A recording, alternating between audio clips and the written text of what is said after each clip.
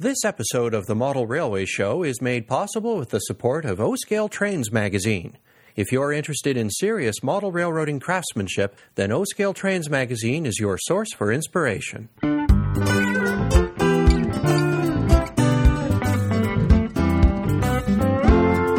Welcome to the Model Railway Show. I'm Trevor Marshall. And I'm Jim Martin. Hey, guess what? There's a candle on that cake. Well, that's right. The Model Railway Show is 1 year old with this broadcast, and we're pumped as we head into our second year.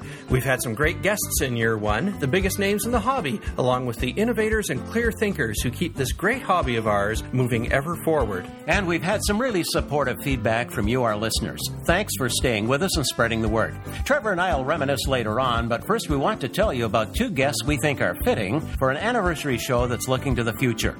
Both are model railroaders who have fully embraced the internet as a way of connecting and serving other hobbyists. Later in the show, I'll chat with Joe Fugate of the eZine Model Railroad Hobbyist about how the internet is redefining the way model railroad magazines look and perform. But first, a look at the power of podcasting as Trevor talks to another show host, Tom Barbalet of the Model Rail Radio Podcast. For this, our 1 year anniversary show, I thought it would be interesting to talk to a person who helped get the Model Railway Show started, whether he knows it or not.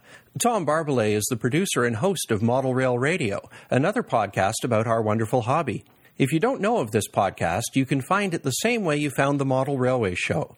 Search for it on iTunes or visit the Model Rail Radio website for details on how to listen.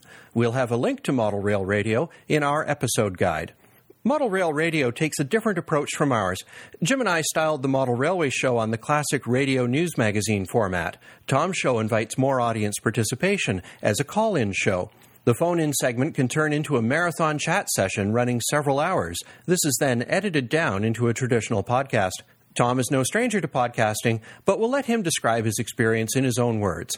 Tom, welcome to the Model Railway Show. Always a pleasure, Trevor. Thank you for having me on. Now, I mentioned you helped us start the Model Railway Show. Inspired might be the better word. In the past, you've said, and I'm paraphrasing here, that anybody can podcast. What do you mean by that? Well, if you look at the model rail hobby in particular, it is both an aesthetic and also a technical hobby. And if you have enough skills to even build a basic shelf layout and wire it up, you certainly have enough skills to record, edit, and release a podcast. So my feeling is that the barriers for entry for podcasting are particularly low, and certainly the technical and also the attention to detail skills that most model railroaders have also lends it to something that they should consider doing as well. Now, you've even offered to help others get started. Why is it that you love this medium so much? I have particular views associated with technology, and I think the one thing that humans are really good at is communicating, and can communicate across nation states, internationally. And a lot of that has really been embodied in model rail radio.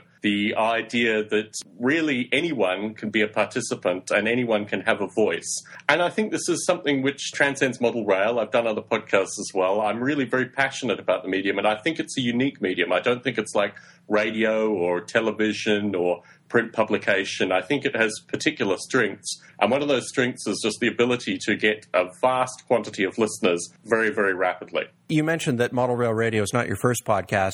Tell us about how you got started with podcasting. Well, my original passion is artificial life, which is associated primarily in my case with simulation software. And the thing that captivated me was that I was contacted in about 2003 by another artificial life practitioner. And I realized that we had a community of passionate folk, and this will sound very familiar to model railroaders as well, who like to talk about their particular projects. So the first podcast that I did was called Ape Reality. It's an ongoing podcast, and it's me talking about my particular artificial life project. But then I broadened it into the Biota podcasts for other artificial life practitioners to participate. And it's funny, actually, the crossover. We've had Duncan McCree and I think Chris Abbott and a few other listeners to both podcasts. How did Model Rail Radio actually come about then? I considered doing a hobby podcast. I appeared on a podcast called Podcast 411, funnily enough, which is a bit like the Inside the Actors studio for podcasting. And there I noted that at the time, and this was 2007, there was only one Model Rail podcast. And I really thought that was a shameful effort from the Model Rail community because essentially podcasting is seen as being a nerd hobby. And I just couldn't understand why podcasters hadn't actually started recording a number of Model Rail podcasts. In parallel to this, I also have an interest in wargaming, miniatures, toy soldiers, that kind of stuff. And there were probably about 20 podcasts at the time associated with that particular hobby. So I thought there was really a need for a model rail podcast that was considerably more pluralist than the 2+ relatively successful offerings that were already there. And certainly my experience through doing Biota seemed to indicate that if I opened a phone line, I may get callers. Yes, and you certainly have. You recently celebrated 2 years of podcasting on Model Rail Radio. Congratulations on that. How's the program grown over that time? It's been an overwhelming success. When I started doing Model Rail Radio, I really wasn't sure if the listeners were ready for an ad-free, listener-generated podcast that was absolutely free, wouldn't ask them to send money or anything like that, and didn't have any form of sponsorship. I thought, certainly from some initial feedback, that this was going to be relatively radical and maybe responded to hostilely. In contrast to that, the Model Rail community has just opened their arms to Model Rail Radio. And in terms of the growth rate, it's just absolutely astonishing. I think the thing that is interesting for me about the hobby is that there is obviously a core group of hardcore hobbyists, but then there are a number of folk that are actually interested either in getting back into the hobby or starting the hobby.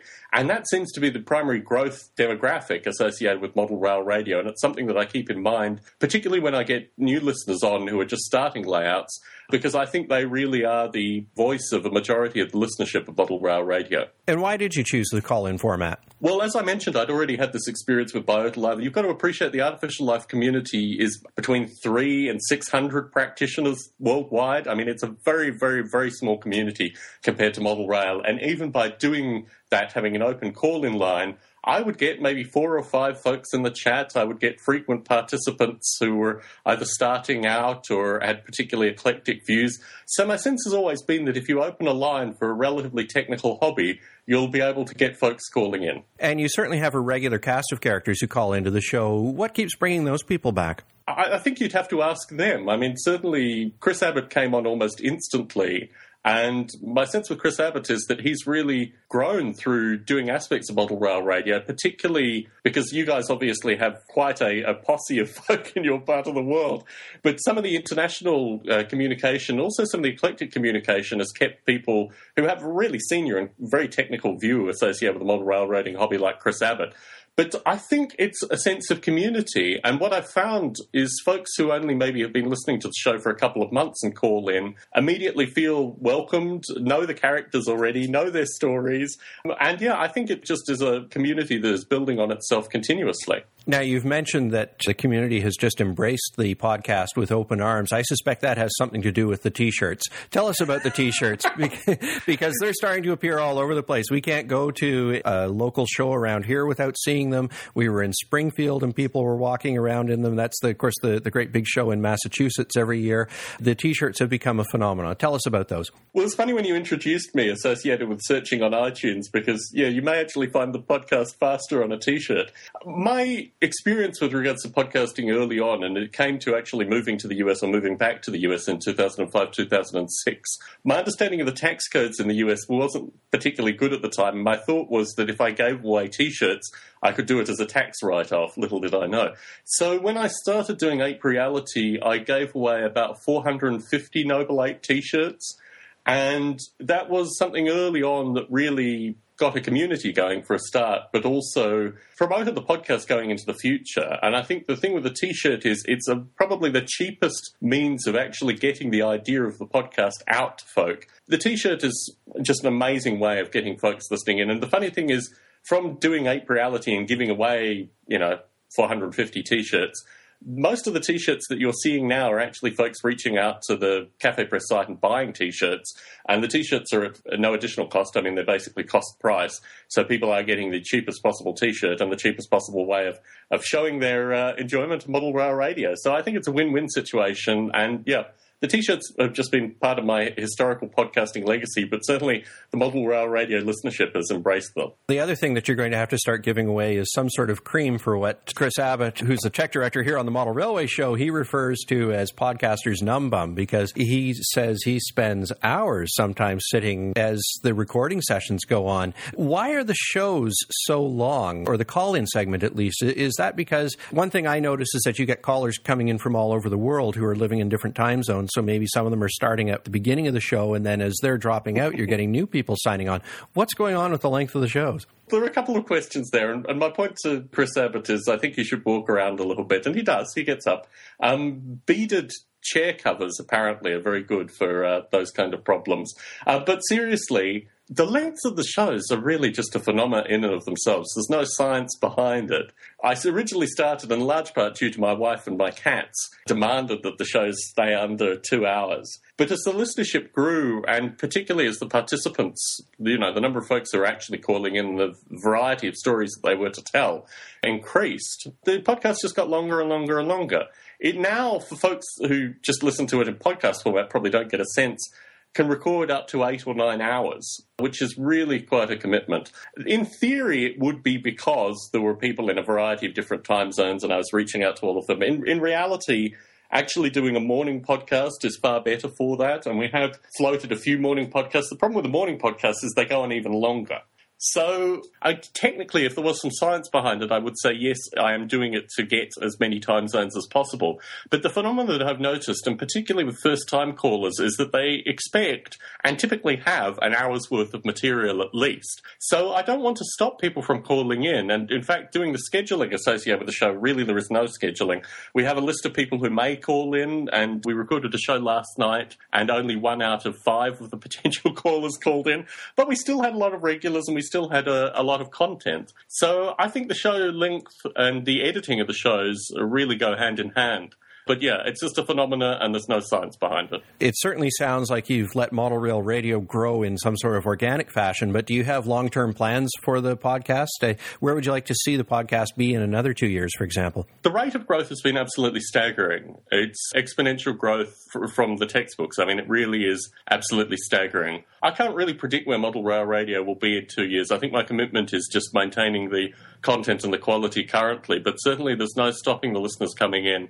My sense is it's going to be more of the same. We just celebrated 2 years, as you noted, and I thought it was very important to play the first show, or the 0th show, which only went on for 3 minutes at the end of the podcast, just to reinforce that I was sticking to my guns with the format of the podcast. So I don't see any major changes aside from vast quantities of content that new listeners and current listeners will bring, and potentially maybe splitting it up into a weekly show or something like that, because recording 10, 15 hours on a Saturday probably just won't be happening as the length of the shows tend to increase. Well, Tom, thanks for joining us here on the Model Railway Show. It's been a pleasure to have you here and tell us about Model Rail Radio. Thank you very much, Trevor. Talk to you soon.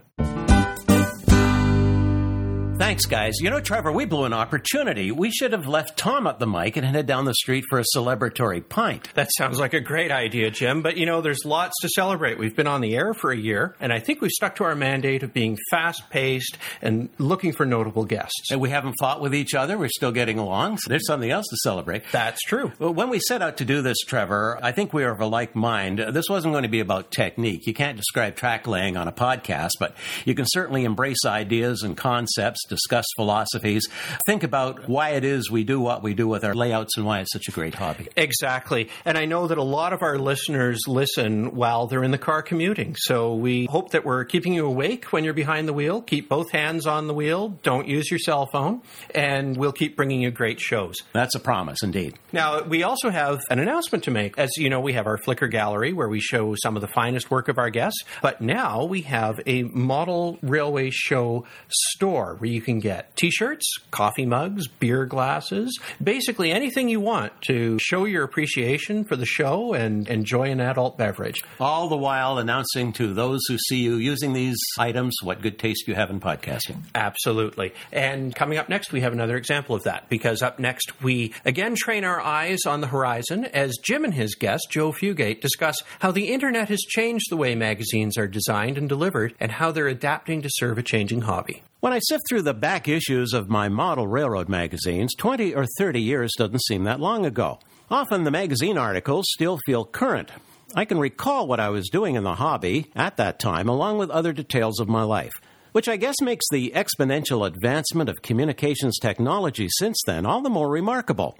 Suppose 30 years ago some futurist had told me I'd be able to get my model railroad magazine for free, that it would come to me through the air, and I'd be able to read it on a device smaller than a pocket transistor radio. What's more, all the back issues would be available for me to scan. The ads would talk to me, And the pictures in the construction articles would come to life. And all of this would be interactive. I'd be able to share my thoughts instantly with other readers and hear theirs. 100 years in the future, perhaps, but certainly not 30. Well, here we are. Thanks to the World Wide Web, we now have e-zines, magazines that are downloadable from the Internet. Model Railroad Hobbyist is a prominent magazine among them. Its creator and publisher, Joe Fugate, is, of course, an accomplished model railroader. But he also has a background in computer software and database design and owns his own video company, Model Trains Video. Joe, welcome to the show. Well, thanks, Jim. I'm delighted to be here. First, congratulations for producing such a posh-looking magazine. Now, my sidekick, Trevor's a very tech-savvy guy. Myself, I model with Flint tools, so you may have to be a little bit patient with me here. Can I start by asking you, what's the circulation? Well, that's an interesting question, Jim, because unlike a paper magazine, we can't just go count physical copies of something. People could download one issue and we've actually got emails about this, make 90 copies for all the buddies at the club, for example. So the way that we measure our audience size is we look at our web audience, and we track monthly unique hits to our website. And we figure that that's a pretty good indication of how many people are interested in the magazine. And so the number there is we peak in the winter. That's when the hobby, it's cyclical. And the last peak, which was last winter, was 49,281. Well, that's pretty impressive. Take a bow. Yes, and we're marching on our way up again this fall, and the numbers that we're getting each month this fall are about 20% higher than they were last year. So we're expecting we'll break 50,000 this winter. Well, model railroading, Joe, is a kinetic hobby. Our models move. In your founding editorial 2 years ago, the header said, "The trains move, and now with MRH, we finally have a publication that can show it." Is that the really big thing about Model Railroad Hobbyist? Well, that is certainly one of the big things because we can easily put media in the magazine. But we have a phrase that we use from now and then on the magazine. It's called MRH is lean, mean, and green. And lean means you can take the entire magazine collection with you and that you can be on any device, a computer, a tablet, a smartphone. We have people that read us on their telephone, believe it or not. Mean, because you can include things like the 3D animations, audio and video. It's instantly searchable. RODS Index, which you can access on our website, will let you search all of the back issues. You can also search us in Google. If you put Model Railroad Hobbyist in front of the search phrase, it'll find stuff in our magazines. And then lastly, of course, and not least, is for advertisers, one click and you're on their website. So then the last part, green, no dead trees, no toxic ink in landfills, no hydrocarbons from transportation. And then this is more the mean again part, I guess. Articles can be as long as they need to be. And so we can take the space to explain it right, and we don't dumb down the articles that we put in the magazine. How did all this start? You've been at, 2 years now? 2.5? Going on 3 years. Mm-hmm. Well, I've actually been a publisher before in the 1980s, and my wife's background, very convenient. She's into desktop publishing, all of that. So it's very convenient to have a spouse that knows this stuff.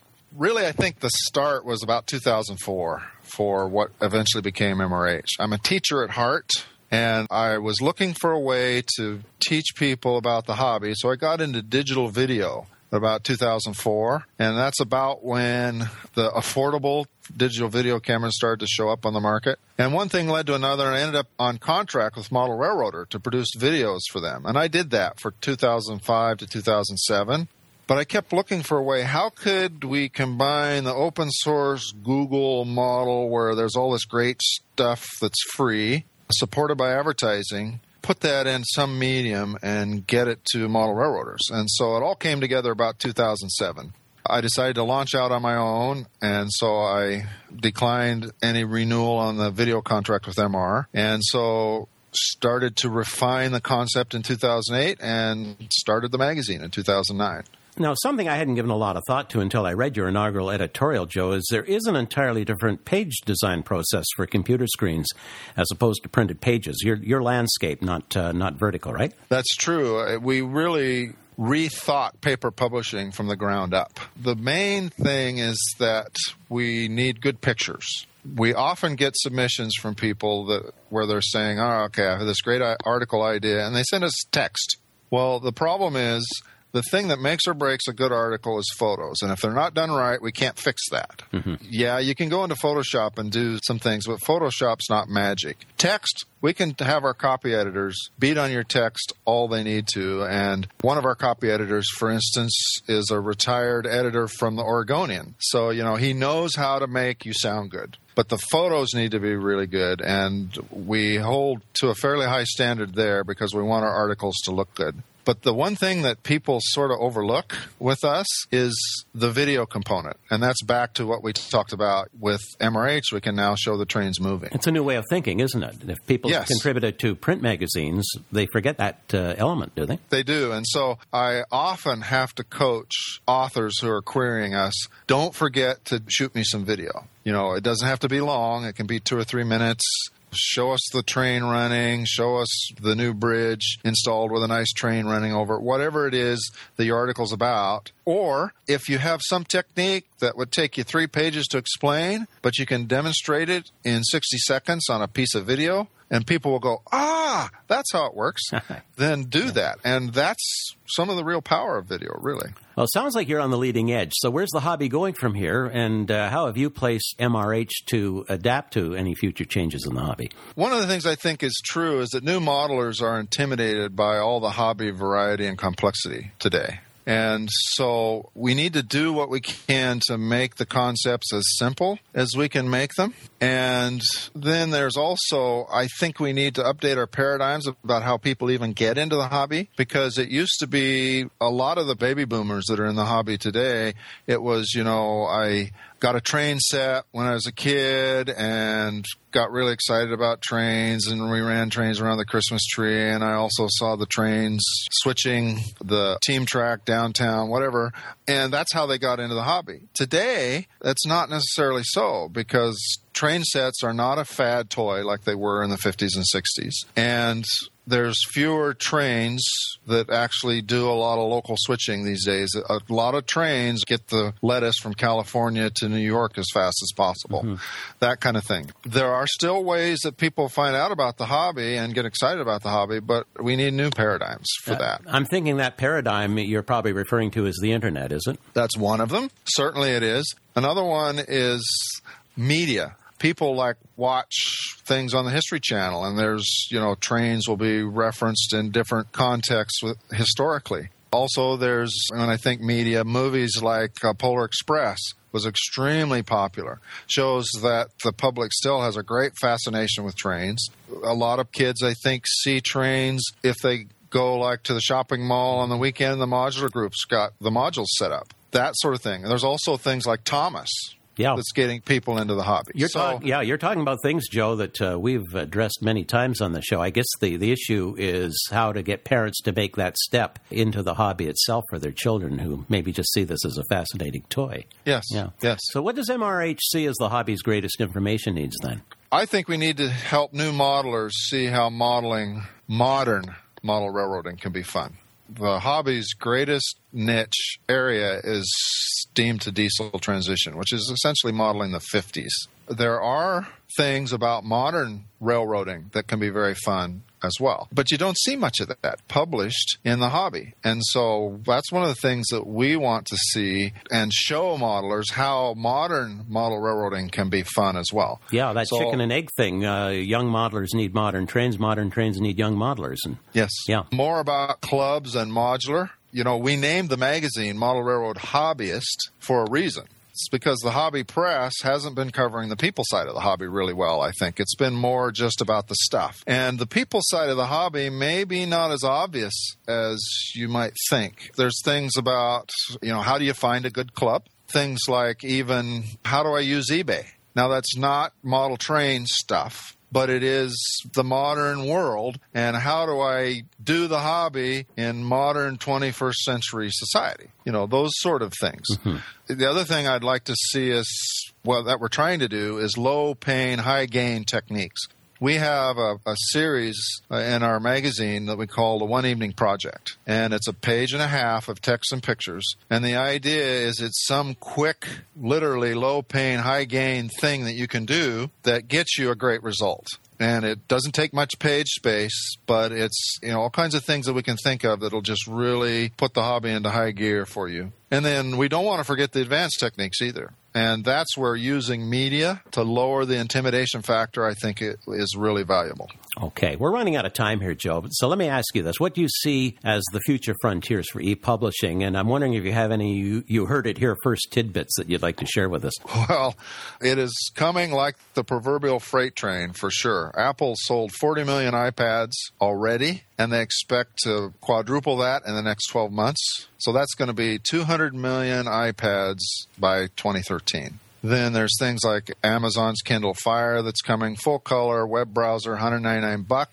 And, speaking of Amazon, last May, Amazon announced that ebooks now outsell paper books. So it is definitely coming, and it's going to dominate. But I don't see paper going away completely either. The analogy I like to use is television did not eliminate radio, and DVDs have not eliminated movie theaters. So e-publishing will not eliminate paper, but it's going to become a dominant factor. Okay. So from MRH, one of the things we're looking at is doing ebooks in 2012 as well as our e-zine. So the ebooks won't have ads, so that means they won't be free, but we're going to micro-price them. So it'll be like $4.99 for an ebook. If you look at model railroading books, you go in the hobby shop and look, they're usually at least $20. And so this will be the same information, immediate download, a lot cheaper. We're going to do topic-based reprints of our magazine material as well as new stuff. Topic-based, I think, will be handy because like all the One Evening projects that we've done, we're probably going to take those and put them all in one book that you can download for $4.99. But that's one download instead of 20 downloads to get all that content. So, if it's worth $5 to not have to do 20 downloads to get it all, I think that would be useful. And the next frontier, I think, for advertisers is it's quickly becoming possible to put buy now buttons right in the magazine, right on their ad. Wow. Yes. That's bad news for wives, isn't it? Yes. Yes. Joe, we're out of time, but thank you so much for this. Joe Fugate, thanks for letting us look inside Model Railroad Hobbyist, and thanks for sharing your vision of the future with us. Well, it's been a pleasure, Jim.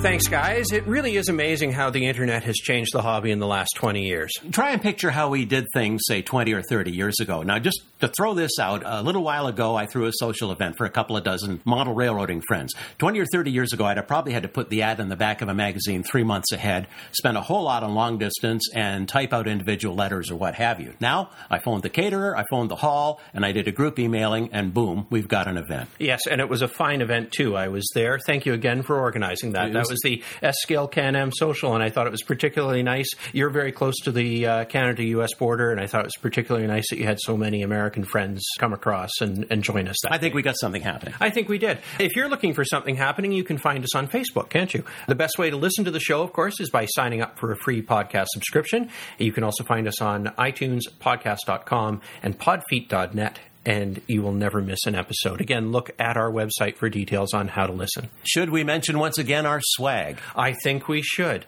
Before we close out this edition of the Model Railway Show, we have news of some first anniversary swag we'd like to share with you.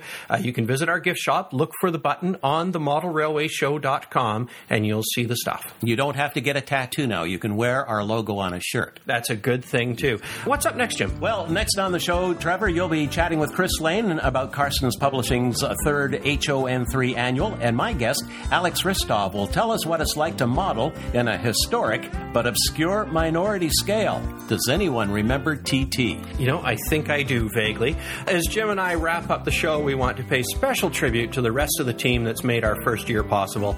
Otto Vondrak continues to keep our website fresh, engaging, and second to none.